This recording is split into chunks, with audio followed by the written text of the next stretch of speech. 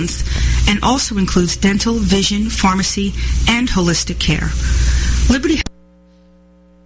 Welcome to Buzz Off with Lawyer Liz on America's Web Radio. I'm your host, Lawyer Liz, and while I am an attorney, the Buzz Off show is not legal advice. Instead, it's a weekly look at all the buzz surrounding drones, autonomous vehicles, the Internet of Things, and all of the technology, gadgets, and gizmos in between. Join us each Wednesday on americaswebradio.com or find the Lawyer Liz podcast on your favorite podcast streaming service. Up for discussion this week, we have the Olympics special edition where we'll be talking drones, hacking, and 3D printing. Also, in a nod to Valentine's Day, looking at the latest tongue-in-cheek dating apps, the matching service, but we'll also delve a little deeper into medical devices with our guest, Jay Radcliffe, who's a security researcher who, among other things, hacked his own insulin pump to highlight some of the issues with the security surrounding medical devices.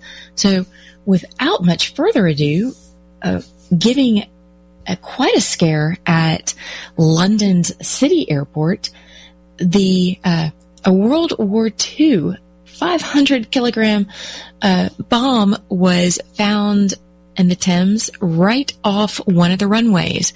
So the Royal Navy got to have a little bit of fun in that they had to briefly shut down the airport, drag the World War II bomb out to sea, and then detonate it off the coast of Essex.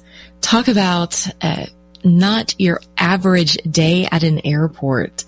So kudos to them for being able to take care of that quickly and safely. But if talking about safety, one thing we have highlighted and discussed on numerous Buzz Off shows is the way that malicious actors get your information, and be it individual, personal, or company information through social engineering, finding out information about you, finding out clues. I mean, you've seen it in the movies where the spy says, oh, I know the password. It's going to be their dog's name, their first elementary school, or their mother's maiden name.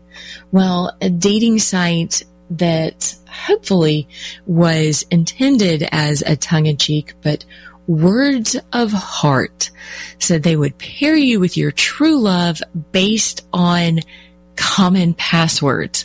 So when you entered the dating site, you had to give them a password, and using the database, they matched you with love matches if you had the same password. And I say hopefully tongue-in-cheek because it got a little bit of a ribbing, a big ribbing on Twitter and other social media networks, highlighting that this is just a bad idea. So much so that the website later changed and added a disclaimer that warning, do not use your real passwords, but a treasure trove nonetheless of habits and, at the very least, passwords folks would find funny. Well, when it comes to malicious disruptions and hacking, the Olympics unfortunately took center stage with the opening ceremonies, what has been dubbed by some as the Olympic Destroyer. More likely, initial analysis indicates intended at embarrassment and disruption, but the Olympic Destroyer disrupted internet access, the telecast, the broadcasting drones, the websites, and even prohibited spectators from printing their tickets. It shut down servers, Wi-Fi, and other television network access during the Olympics on the opening ceremonies on Friday. And have no fear, though, it was reportedly fixed and everything back up to speed on Sunday. So what does that mean? Well, it stopped short of really harming the servers. Instead, it just shut down the systems, targeting the Pyeongchang2018.com words, phrases, websites. But one of the biggest disappointments that it did was it shut down potentially Intel's drone swarm. That anyone who was watching that record-breaking swarm light show during the broadcast on TV, you were actually watching a film footage from a practice a few nights before, because Intel said that there was a technical issue, but speculation is depending on how the drones were communicating in the swarm. And for other safety concerns, they may have grounded the show that night. So thanks to Cisco's Talos Group for a great write-up. If you want more information on exactly what was going on with that, go to their blog. But also have no fear, 2 days prior, Russia issued a statement that they had no intention of disrupting the games or the spirit of the games. So kind of a little sketchy. Attribution is hard, whether it was Russia, someone else, but it's a little suspicious when you issue a denial 2 days ahead of the event or the issue. But kudos to Intel nonetheless for their drone swarm, because what they ended up doing was setting a Guinness World Record for number of drones simultaneously being flown, with 1,218 of the Shooting Star UAS, breaking their prior record set in Germany of 500 drones that were flying in 2016. So an amazing light display, similar in some respects to what Intel is proposing for Disney parks, which, funny side note, in a presentation for a drone conference a while ago, one of the Intel execs acknowledged that inevitably on the Disney shows, they end up losing a drone or two. Can't recall if it was every week, every show, but talk about a souvenir to bring home from Disney, finding one of their Intel swarming drones. But kudos to them. Looking forward to it. One other way technology has really hit the Olympics itself is 3D printing. The U.S. luge team brought in Stratasys and said, hey, let's use 3D printing to take our sled design to the next level. We've seen 3D printing in NASCAR and racing, where parts for the cars can be 3D printed in other places, but it's fun to see it also entering the Olympics. And Intel's drone swarm was not the only place we saw drones during the Olympics. In announcing all of their security measures, one of the ways that drones are being flown are as drone catching drones. So as part of the security measures and monitoring the skies over the games, should a unauthorized drone be spotted, the security teams will release a drone that casts a net to catch other drones or the nefarious drone, which could, I imagine, lead to some humorous results, because one of the ways you've seen or we're watching drones incorporated into the broadcasting, not just through Intel, but the Olympic Broadcasting Service, the IOC, operates cameras. Instead of having 100 television cameras trying to get the best vantage points during the games or from a different space, because that blocks the view. It perhaps offers a disruption to downhill skiers when you safety concerns. But so the IOC has their Olympic Broadcasting Service, which provides a feed to other broadcasters. And beginning in 2016 at the Rio Games, drones were incorporated into the IOC's broadcasting service. Well, when we see the broadcasting service now, one of the things that we're enjoying are these amazing aerial views of what's going on from the slopes or from the games. Well, what happens when the catching drone casts out its net and it misses the intended drone and then falls on the crowd or somehow otherwise disrupts the athletes? One of the other things that the security measures that are being taken are the security teams are being trained to shoot, and they've been practicing shooting drones out of the sky if the net misses the nefarious or malicious drone.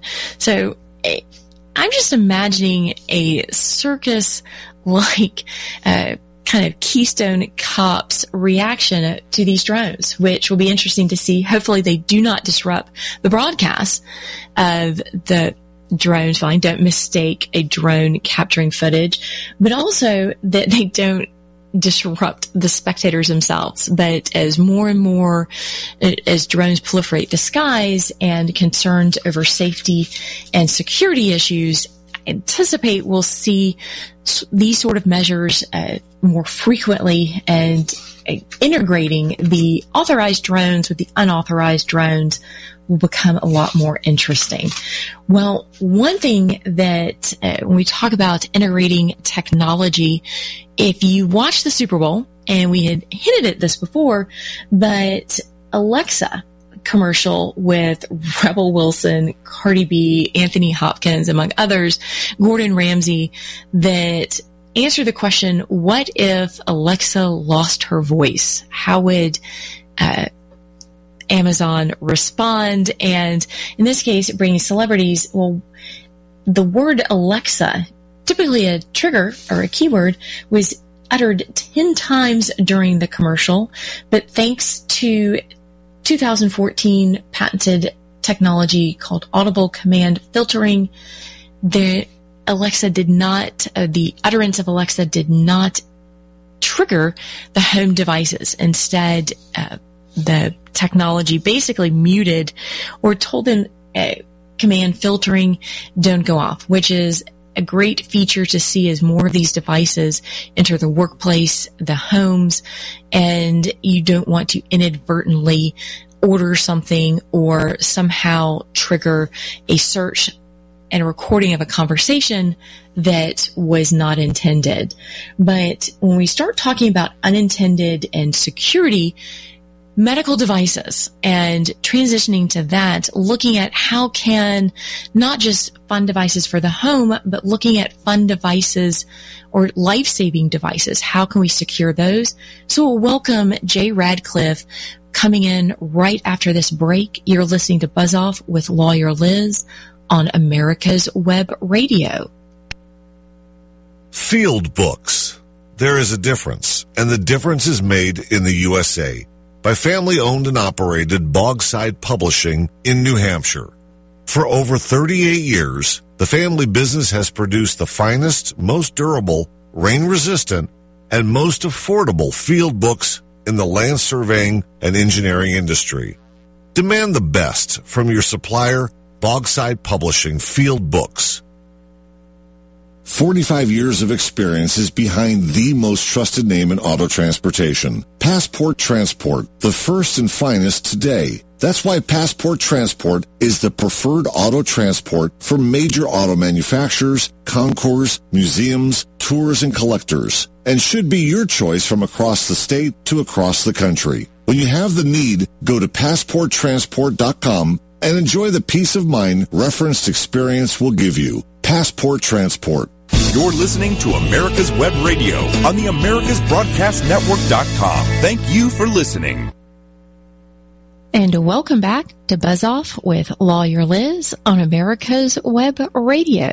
I'm your host, Lawyer Liz. Catch us each Wednesday from 2 to 3 in the afternoon Eastern on AmericasWebRadio.com.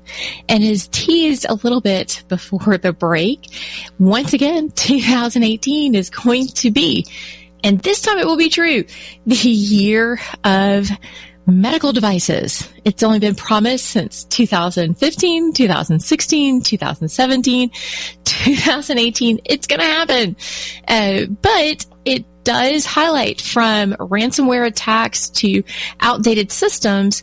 But as we all start depending more and more upon these connected devices and for convenience, but as well as life-saving, then what happens and how do we ensure that they're secure? So bringing in, I'd say the grandfather, but one of the old school researchers in this area. I mean, he hacked his own device. But Jay Radcliffe, thanks for joining the show this week.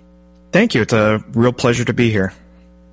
Well, and for folks who've been following along, I mean, you have been working in this, I mean, you've been in information security and research for, well, we won't do quite all of the math, but let's just say you're well versed in the ins and outs. But what was it, 7 years ago? You had some groundbreaking research. Yeah, that's right. As a type 1 diabetic, I have access to a lot of devices that not many people do. And one of them is an insulin pump. And this insulin pump is something that you wear, that gives you medicine, sometimes every minute to kind of keep you alive and to keep you healthy. So it's, pretty vital. Absolutely. To say that I depended upon an insulin pump to keep me alive is a very true statement. Well, and, people talk about doxing and different things, exposing others to vulnerabilities. In this case, I mean, you took the device that was providing life-saving and, medical care, and you took it apart.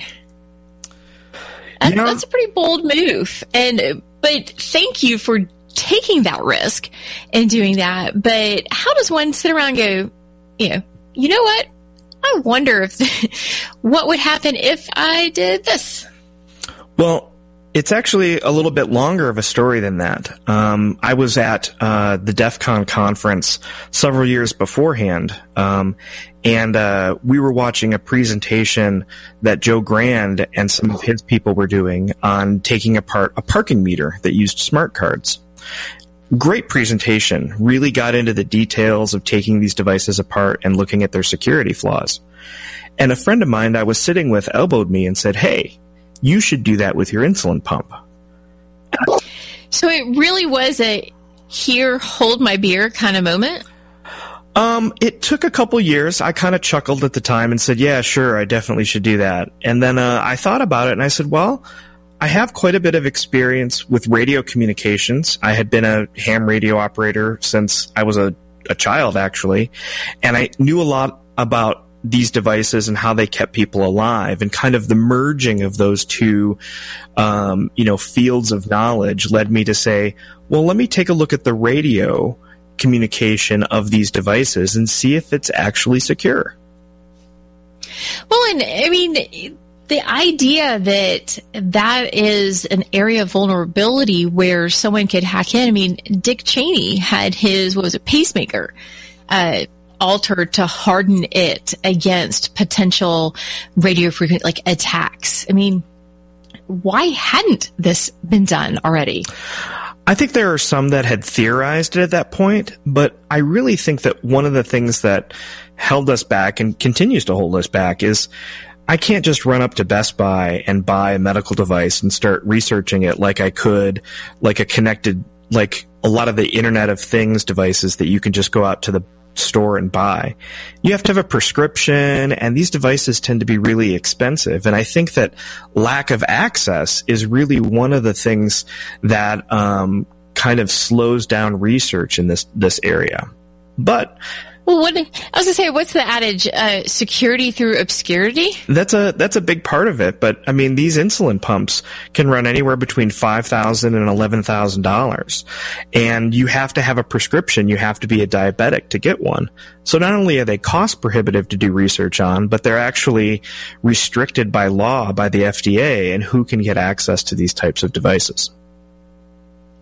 Which raises an interesting and heartwarming aspect of your research. I mean, you were able to get access to not only just your device, but perhaps share how you ended up, I call it an extra device. Yeah. So because of the research that I did in 2011, I've had other diabetics contact me and really offer their old devices for me to look at. And in one case, I had a spouse contact me, and his wife had passed away from diabetic complications.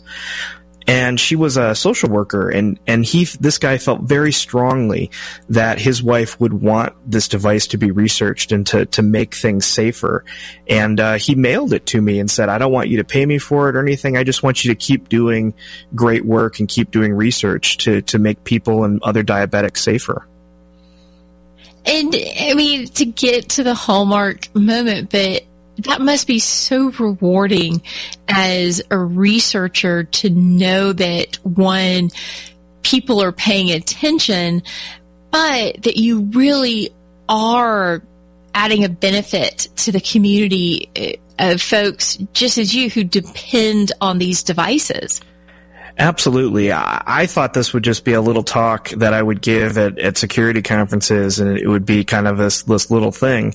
And it's really turned out to be a much, much larger thing. And it's humbling every time somebody comes up to me and says that they've heard of my research, or that they're inspired by that research, or, that they have a friend or relative that has diabetes and they really think that this research is important. I'm still amazed that people, are moved by it. Well, I mean, admittedly, I have given presentations solely for the purpose of the T-shirt or the free conference ticket. I feel humbled that perhaps I should do better. So thank you for that. And really, it's not just the research that you did, but kind of the approach. So walk us through a little bit. How did you approach this problem? You've got the device. You've watched people hack into other things at these conferences, be it the meters to, 2011, that was what, right about the time of the jackpotting of ATMs and things. How did you go from concept to, for the laughs to actually implementing some significant research? Yeah, well, I knowing that I was going to be, I was very inspired by the medical scene and very traditional sciences. I used what I learned in high school about the scientific method, which sounds kind of corny, but I really followed that process of, first kind of looking and doing my research and my background research on what the device does and how it works and how it's powered, all of these different concepts and things. And then I developed a hypothesis. I said, I don't think that the communication between this device and its remote controller is encrypted. That was my hypothesis. And then I went about testing that hypothesis to see if it was true or not. And, through that process of experimentation and trying to test and validate if that thesis, that hypothesis thesis was true or not, is how I came to my conclusion of, this device is using unsecured communications. Well, and first of all, I know high school and middle school science fair teachers are rejoicing everywhere going, see, there's a method to our madness. But more so, what does that mean? So the encryption element of how the device is communicating with other kind of the controls, what does that actually mean? Well, what it means is if you kind of think of, I'll use an example of like your car. Your car has a remote. A lot of people have remote starters or remote unlock buttons on their car. Well, if you just went outside and clicked the unlock button, let's say in a crowded parking lot, you wouldn't want all the cars to unlock. You would want only the one car tied to that key to unlock. And the same thing goes with the communication with these medical devices. If I get the remote control out for my medical device and I click the button to give myself medicine, I don't want everybody that's got that medical device to get the medicine. I just want me to get it. Well, I mean, because as you point out, you're not living and going through things in a vacuum. There are other people around who may have the same device, but does it translate to other devices as well, so that perhaps you're sending the signal for your device, but you don't want it to trigger a pacemaker or something else nearby? Are there other, not just for the insulin pumps, but are other medicine delivery mechanisms operating on the same channels or frequencies? Yes, there are. They are working on those same frequencies, and most of them use a proprietary or secret, quote unquote, secret communication protocol that's not standard. So back in 2011, when I did my research, almost all medical devices used a proprietary kind of obscure communication protocol. And that's one of the things that I did in my research, is I reverse engineered that protocol, and then I figured out, it's using the serial number for the device as kind of how to communicate with it. And it was transmitting that without any protection. So if I was a bad guy or I was a curious researcher, I could listen on the same frequency, and I could get the serial number for the device, and then I could do something, which is what I demonstrated on stage at Black Hat, which is I could take that information and then I could send my own commands to the insulin pump and to the medical device, and I could say, turn off, don't deliver any more medicine. Or I could do something more sinister, which is say, give him 10 times the amount of medicine that he's supposed to have. I mean, that's the stuff of spy movies. It is. It's really, when you think about it, it is really, really scary, the potential of damage that you could do with kind of unsecured communication like that.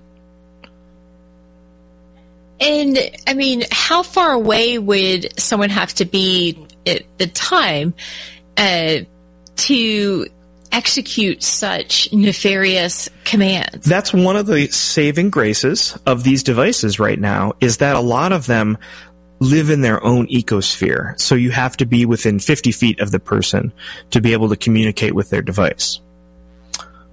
But I will say that the new devices that are coming out are connected to your cell phone. So as you can imagine, that kind of opens up a world of possibilities as far as what you might hear or what you could communicate with when it comes to that. Wow. And so if I wasn't already nervous, now I'm that much more nervous, because it raises the question of, you introduced all of this in 2011, and what has changed and kind of where are we now? So certainly things will pick back up with right after this commercial break. You're listening to Buzz Off with Lawyer Liz on America's Web Radio. Bogside Publishing. For over 38 years, this family-owned New Hampshire business has manufactured the most durable, rain-resistant, and most affordable made-in-the-USA field books for the land surveying and engineering industry. And Bogside Publishing is still doing it today. Demand Bogside field books from your supplier or go to bogsidepublishing.com for a list of exclusive Bogside dealers. Cook Immigration Partners is your passport through the immigration maze.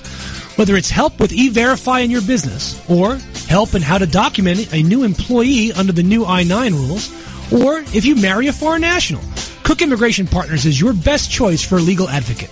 Call us today at 866-286-6200. That's 866-286-6200, or visit us on the web at www.immigration.net. You're listening to America's Web Radio on the AmericasBroadcastNetwork.com. Thank you for listening. Welcome back to Buzz Off with Lawyer Liz on America's Web Radio. Talking today with Jay Radcliffe, who for, we'd say, at least 7 years publicly, but even before that has been doing research into medical devices, and not just any old medical devices, but in his case, the insulin pump that is helping him. But Jay, welcome back, and everyone, welcome back from the commercial break. And we were highlighting before how you got this idea and how you had identified some of the vulnerabilities in the device communications. And you weren't making it sound like it's getting better. Well, I think that it's, in some ways it's getting better, and in some ways it's getting a little bit more scary. As these devices become more ingrained in our culture, they start communicating instead of just with the remote, but with our cellular devices as well. I've seen several devices tied to cell phones, so that way I can upload data to the cloud. And then you can get notifications, like if you're a parent or a caregiver for, your patient, you can get that information that you need to keep them safe. Which is really, absolutely. Yeah, which is really exciting. But at the same time, now we've got cloud communication and Bluetooth communication and all these other things, which we don't know how secure they are. Well, in some cases, we know they're not. I mean, if nothing else, I may not want everyone around me to know what my medication needs are at any given time. Exactly. One of the things that I talk about when I talk about this particular topic is, everybody has a cell phone, and I'm sure none of us have ever dropped calls or had to reboot our cell phone or anything like that, right? So now, in this next kind of generation of medical devices, we're going to be depending upon these devices to keep grandma, maybe our children, healthy and alive. And you have to think, do you right now have enough confidence in the platform of your cell phone to say, I trust this to keep my loved ones alive? That's a scary question to answer. Well, and too, you think of, I can't think how many times I thought I sent a text or an email, and through some glitch along the way, it didn't get there. Or maybe I didn't hit send or something. And so to think that it's not just a random email of, hey, can you pick up milk and eggs on the way home? But it's a message to my doctor that giving them feedback on, or my caregiver that, hey, she's using a lot more of, needing insulin a lot more frequently, signals something may be going on, put a note, or something is going horribly wrong, and it just doesn't get there. Yeah, it's, I think that I'm kind of conflicted about it, because I think that it's really exciting, like the possibilities of being able to, have that type of interactive care and really get to that level of detail of looking at the data. But on the other hand, I see all these cloud breaches, and I see my personal data in the financial world being put at risk all the time with my credit card numbers and my social security numbers. And now I see the medical world going in that direction, and I pause and I go, it's really exciting, but at the same time, it's really kind of scary too. Well, and one of the things too you highlighted, and we've seen this proliferation of different with not only the breaches, but people reporting these vulnerabilities and people paying attention to this. But have you seen that flow to the medical device as well? Like, how do you replicate, hey, I found an issue, device manufacturer, I think you should know about it, but trust my research? How does that conversation flow? Well, in 2011, it didn't flow very well at all. The device manufacturer had a really hard time kind of understanding what the research that I was doing, that I was doing it for good purposes, not for nefarious purposes. It was one of the first times we had seen something like that. So there was a lot of, I don't know how to deal with this kind of shock. Now, 2 years, and how trusting were they of? You took the scientific method approach so that you could basically, you had documented it and could replicate it. Was that a challenge for them as well? I think it was. It was just totally new and off the wall to them. This was just something that they had never expected. And when they were faced with it, especially with the media attention it got, they just were overwhelmed and unprepared for it. Well, and how have you found that? Is it still the same, or is it, have they grown up a little bit, or the community evolved enough to where it's easier to report, if not get immediate action on it? Yeah, I think that two critical things kind of happened. One of the things that's happened is a lot of people in our community worked really hard at working with the government and getting an exemption put in place in the DMCA, so that way you could do medical device research and check the security of medical devices without the risk of maybe going to jail. And I think that really opened up the doors quite a bit. It was a big concern of mine when I did the research in 2011, and I wanted to make sure that researchers had the ability to safely and legally do this type of research without kind of putting even more at risk. Now, did this exemption in the DMCA exist at the time you started doing your research? It most definitely did not. One of the things that I had done is that I had gone to the EFF and I said, I need you to help me kind of understand where the laws are and where the boundaries need to be on this research. Because once you open the box, you can't put it back together. Like you can't close up the box and say, well, I didn't go in that area. So I needed to really understand what the laws were and draw some boundaries to make sure that I wouldn't get in trouble and that I didn't violate any laws at the time.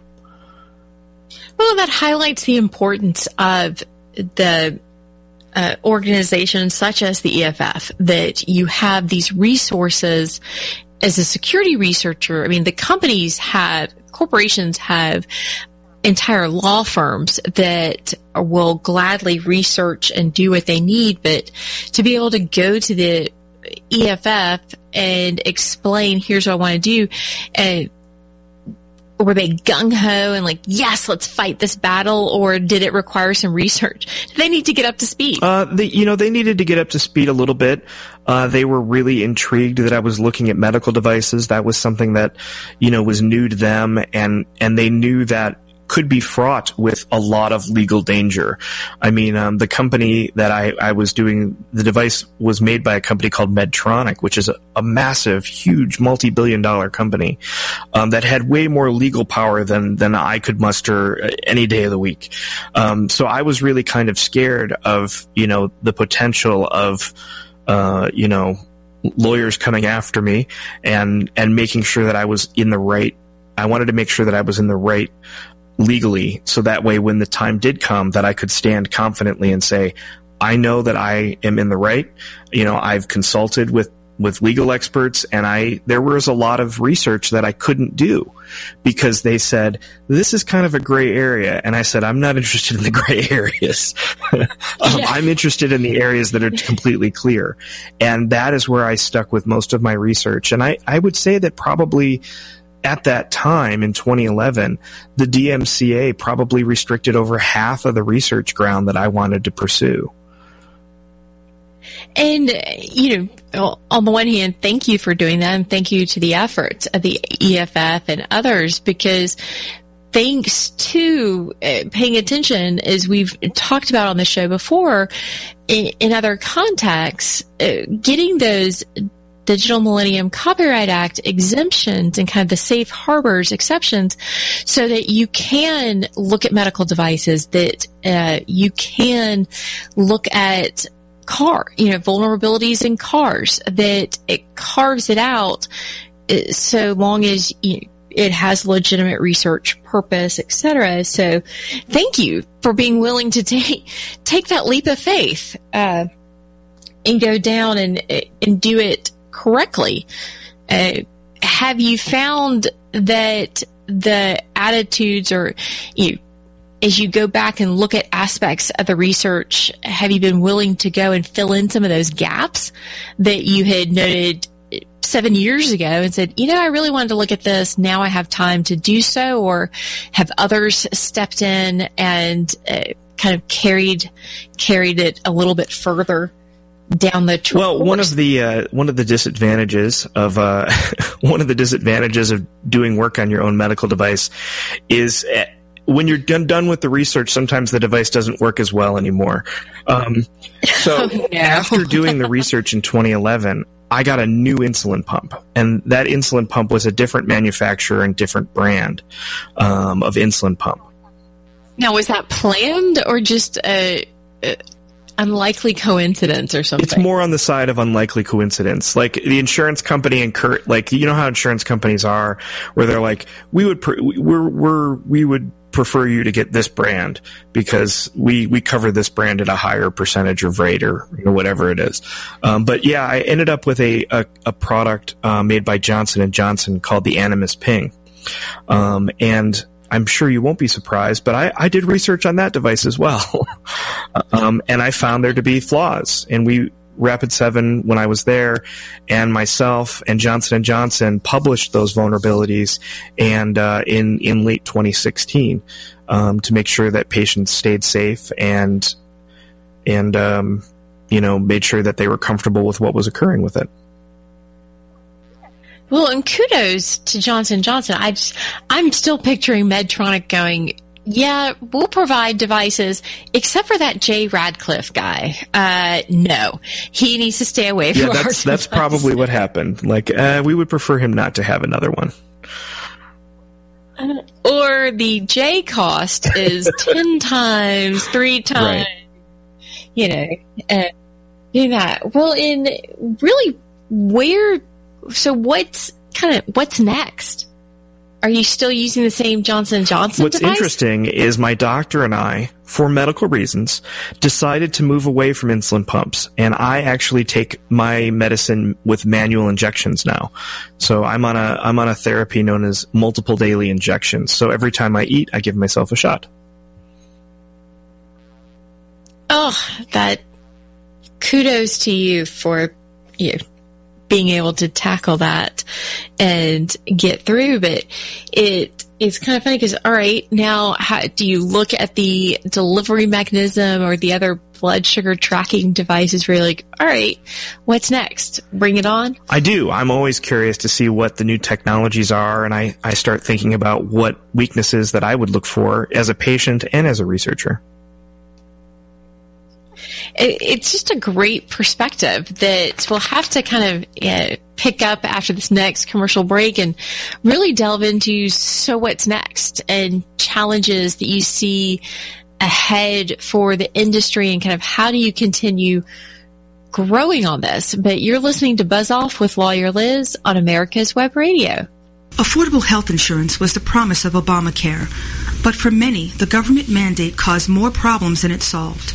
This is Dr. Elena George from Medicine on Call, and I want to tell you about a truly affordable alternative allowed under Obamacare, Liberty HealthShare. Liberty HealthShare bypasses doctor and hospital panels, giving you the freedom to choose. And with a maximum of $500 out-of-pocket per person and 100% coverage up to $1 million per year per occurrence, you can rest assured knowing you and your family are protected. Coverage starts as low as $107 per month and also includes dental, vision, pharmacy, and holistic care. Liberty HealthShare puts you back in charge of your health. Visit them online at libertyoncall.org. Again, for a true affordable alternative to Obamacare, visit libertyoncall.org or call toll-free 1-800-714-6993 today. Perhaps you are struggling to cope with the disease of addiction. If not, you probably know a family member or friend that needs help in battling the cravings and the personal and professional damage done by the effects of drugs or alcohol. Get a pen and paper and be ready to write down the following. These are the issues that the trained staff at the Atlanta Healing Center address and treat every day. Their doctors and counselors with over 40 years of practice in the field of addiction can treat the suffering individual in a thoughtful, compassionate, and experienced manner and guide him or her along the path to recovery. So call 770-696-9862 and speak to a knowledgeable staff member about how you or your loved one can be helped to enjoy a better and healthier life. More information is also available on the website at www.atlantahealingcenter.com. You're listening to America's Web Radio on the AmericasBroadcastNetwork.com. Thank you for listening. Welcome back once again to Buzz Off with Lawyer Liz on America's Web Radio. Catch us each Wednesday from 2 to 3 Eastern on americaswebradio.com or the Lawyer Liz podcast on iTunes, Google Play, Stitcher, your favorite podcast streaming service. I'm your host, Lawyer Liz, chatting today with Jay Radcliffe. And Jay, now that Medtronic said there's the J pricing, apparently Johnson & Johnson has booted you off, and you and your doctor have come up with a new plan, and I kid. But where does that leave research into medical devices? I mean, it's been 7 years since you first started causing trouble, and as you noted, we're not necessarily further along. What can we do better? Well, I think that we've already started to, I've seen some real progress in the industry of medical devices. One of the things that I kind of want to commend is that the FDA has done a really good job since 2011 of coming out with guidance and helping device manufacturers figure out what they need to do, and that there are some requirements of cybersecurity in these devices and these medical devices that people and hospitals and doctors depend on.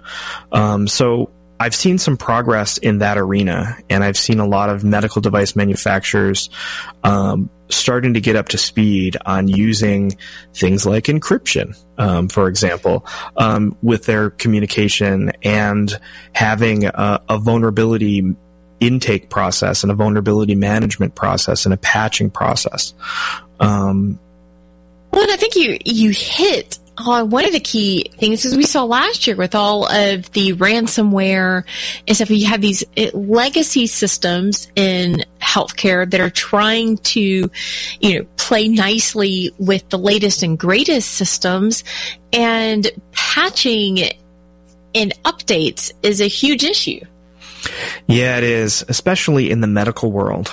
For the longest time, medical device vendors were under the impression that even patching the Windows operating system on some of these medical devices would somehow make them unfit for use, and they would have to go through the FDA approval process again. And that's one of the things that I was kind of alluding to just a moment ago, is that the FDA has come out and really made it very clear that there is a responsibility on the manufacturer's side, but also on the operator's side, to make sure that these devices, especially in their operating systems, are patched and tried to keep up to date to make sure they're secure. Well, and, some of that does require connectivity, or, you don't want to have to necessarily bring your device back in every month, or for, Microsoft Patch Tuesdays. It just doesn't make sense. And that's part of the problem with some of we've seen in equipment in the farming context is, you have farmers who, when the equipment goes down because it needs a patch or it has something, and then they have to wait for the manufacturer to come out to the middle of the field. That doesn't work. I mean, that's cumbersome in agriculture, but when we're talking about your pacemaker or your insulin pump, that's just unworkable. Yeah, it's definitely a struggle. And a lot of these devices, especially current devices and like you mentioned, the legacy devices, they don't even have the ability to be patched. Even if the manufacturer did want to patch them, these devices were built and hard-coded. So, that's not like your cell phone where, it can push down a patch over the air or, through your network cable. There's no USB or network, port on an insulin pump or on your chest for a pacemaker. At least not yet. Eventually, I have a feeling we're all going to be, Ghost in the Shell, just or the Matrix, just plug us in each night and we'll recharge. But until then, we need a little bit better of a fix, it seems. That's true. And you know, that's one of the considerations that makes this world a little bit different than, you know, a lot of the other IoT areas. Getting access to your pacemaker, you know, and actually doing surgery on somebody is a very high risk thing, where, you know, most of the time when we talk about patching, you know, our phones or, you know, our children's toys or our toothbrushes or things like that, these types of devices, there's not a risk to patching them. But in the medical world, that changes things.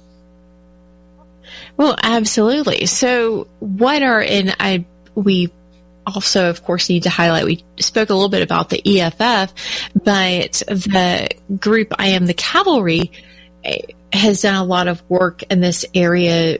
Are there areas that you see kind of, hey, this is next on the list, we really need to focus on this aspect, or kind of what's next on the to-do list? What I see the medical world moving to is having these devices connect to the cell phones that people have. There's a lot of really new and exciting technology that uses the cell phone to communicate this data back and forth. And I think one of the huge areas of research that we're going to see in the next couple years is in the area of Bluetooth communication, and kind of examining that protocol and how those devices communicate using that standard. And I think that we'll see vulnerabilities come out of that, and manufacturers and vendors are going to have to contend with how do they deal with that. Well, and too, it's as more and more, like, I feel like you get in the car now, it syncs to this, it syncs to that. I mean, are we going to get updates to the pacemaker, the cell phone, and the news when we either come home to our IoT connected house or get in the car? And convenience-wise, that seems great. It does. And, you know, I know some parents that have diabetic children, and one of the new pieces of technology that they just love is this ability to get every 5 minutes the blood sugar of their child, even when they're at school, even when they're at a sleepover at somebody's house. And they get this great peace of mind from being able to sync their phone to their child's device, no matter where their child's at. And that's awesome technology, but you also have to think about, you know, how all that information is secured and how those communications are secured. You wouldn't want to get a false alarm about that. Or the other thing that this technology is being used for is an artificial pancreas. So this artificial pancreas might transmit the blood sugar signals wirelessly, and then a machine will make decisions based upon those numbers without human intervention. Now, are we comfortable with that? I mean, as much as I curse my laptop or some of my other devices, I don't know that I want to give them the ability to bite back. Well, in a lot of cases, especially this first generation of artificial pancreas type devices, they're being very conservative about when those decisions can be made and when they become automatic. So it's really new, and a lot of people are very uncomfortable with it because of exactly what you said. It's like the computer's going to make this decision here, and I've been around computers long enough to know that maybe I can't trust them all the time to make their best decision. Well, I mean, Waze and my GPS have long, fussed at me for, Elizabeth, I told you to turn left. Recalculating. I just see this as, I told you not to eat that extra piece of cake. Recalculating. It's just going to be naughty. It could be, and I don't know how I would react to that. I would say maybe I need that kind of advice. Exactly. Save me from myself. But, it's been fascinating to watch too, the evolution of, I remember the initial pushback and if you're over your research in 2011, I feel like now is more and more people adapt to that responsible disclosure and responsible communication. I feel like the companies are more willing to listen and adjust, be it because they're afraid they'll be sued. If they don't, I don't know. But have you seen a shift in how the research and the disclosures are being conducted? I absolutely have. I think that because we've seen more success stories coming out of things like bug bounty programs and other people doing responsible disclosures, that companies see that and they go, oh, this doesn't always have to be a bad or negative thing. So the more that we highlight those in the media and we see success stories where a researcher and a company will come out together, and at the end of the day, patients are safer, people are safer, and the company looks like they have a good reputation and they're being responsible to their consumers. I think that more and more companies will see that type of success and take that route instead of taking the legal cease and desist route or try and suppress that information from other people finding out. Now, inquiring minds want to know, when you were conducting this research and reporting the vulnerabilities, how many black hoodies did you wear? What's really funny about that is I'm wearing a black hoodie right now. That's awesome. That is awesome. And did you do the research from the basement of your house? There were times that I was in a basement, yes. So, I fill all the stereotypes. Like, I have several black hoodies. Excellent. And I do like a nice basement research environment.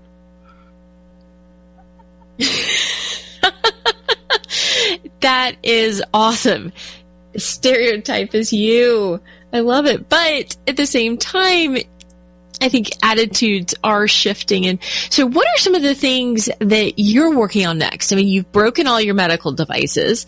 Are you going to buy the fancy new car just so you can break that? Or, what's next on Jay's to-do list? What's next on my to-do list is I would really love to find a medical device company that I could do this type of research for full time. I really am passionate about the medical space, and I really love the idea of doing research that's going to make things safer for patients, that's going to make companies safer and more producing safer devices that are more secure. So that's kind of my goal to do right now, is to find a company that wants to embrace my my habit of getting in trouble and use it to their advantage. I'll say use your powers for good. It's who wouldn't want to embrace that? And so where can people find some of your research and upcoming talks? Because I know I'll have the pleasure, hopefully, of seeing you at DEF CON around the workshops, but you don't rest on your laurels. Where are some of the other upcoming projects? Probably I have a lot of my talks that I've done at conferences on the topic and various other topics like using the scientific method. Those are up on YouTube and places that people know, like Iron Geek has a site that has a lot of conference talks on it. You can search by my last name. I also have them all on my LinkedIn page. And then there's also, you can follow me on Twitter, jradcliffe02, on Twitter. And that's probably where I would announce where I'm going to be speaking next and different conferences that I'll be attending and where you can kind of find me and ask me questions.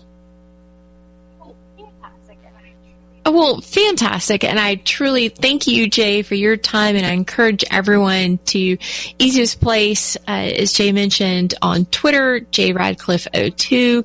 But thanks everyone for listening. You've been listening to Buzz Off with Lawyer Liz. Follow me on Twitter as well at Lawyer Liz. Until next time, americaswebradio.com. You're listening to America's Web Radio on the AmericasBroadcastNetwork.com. Thank you for listening.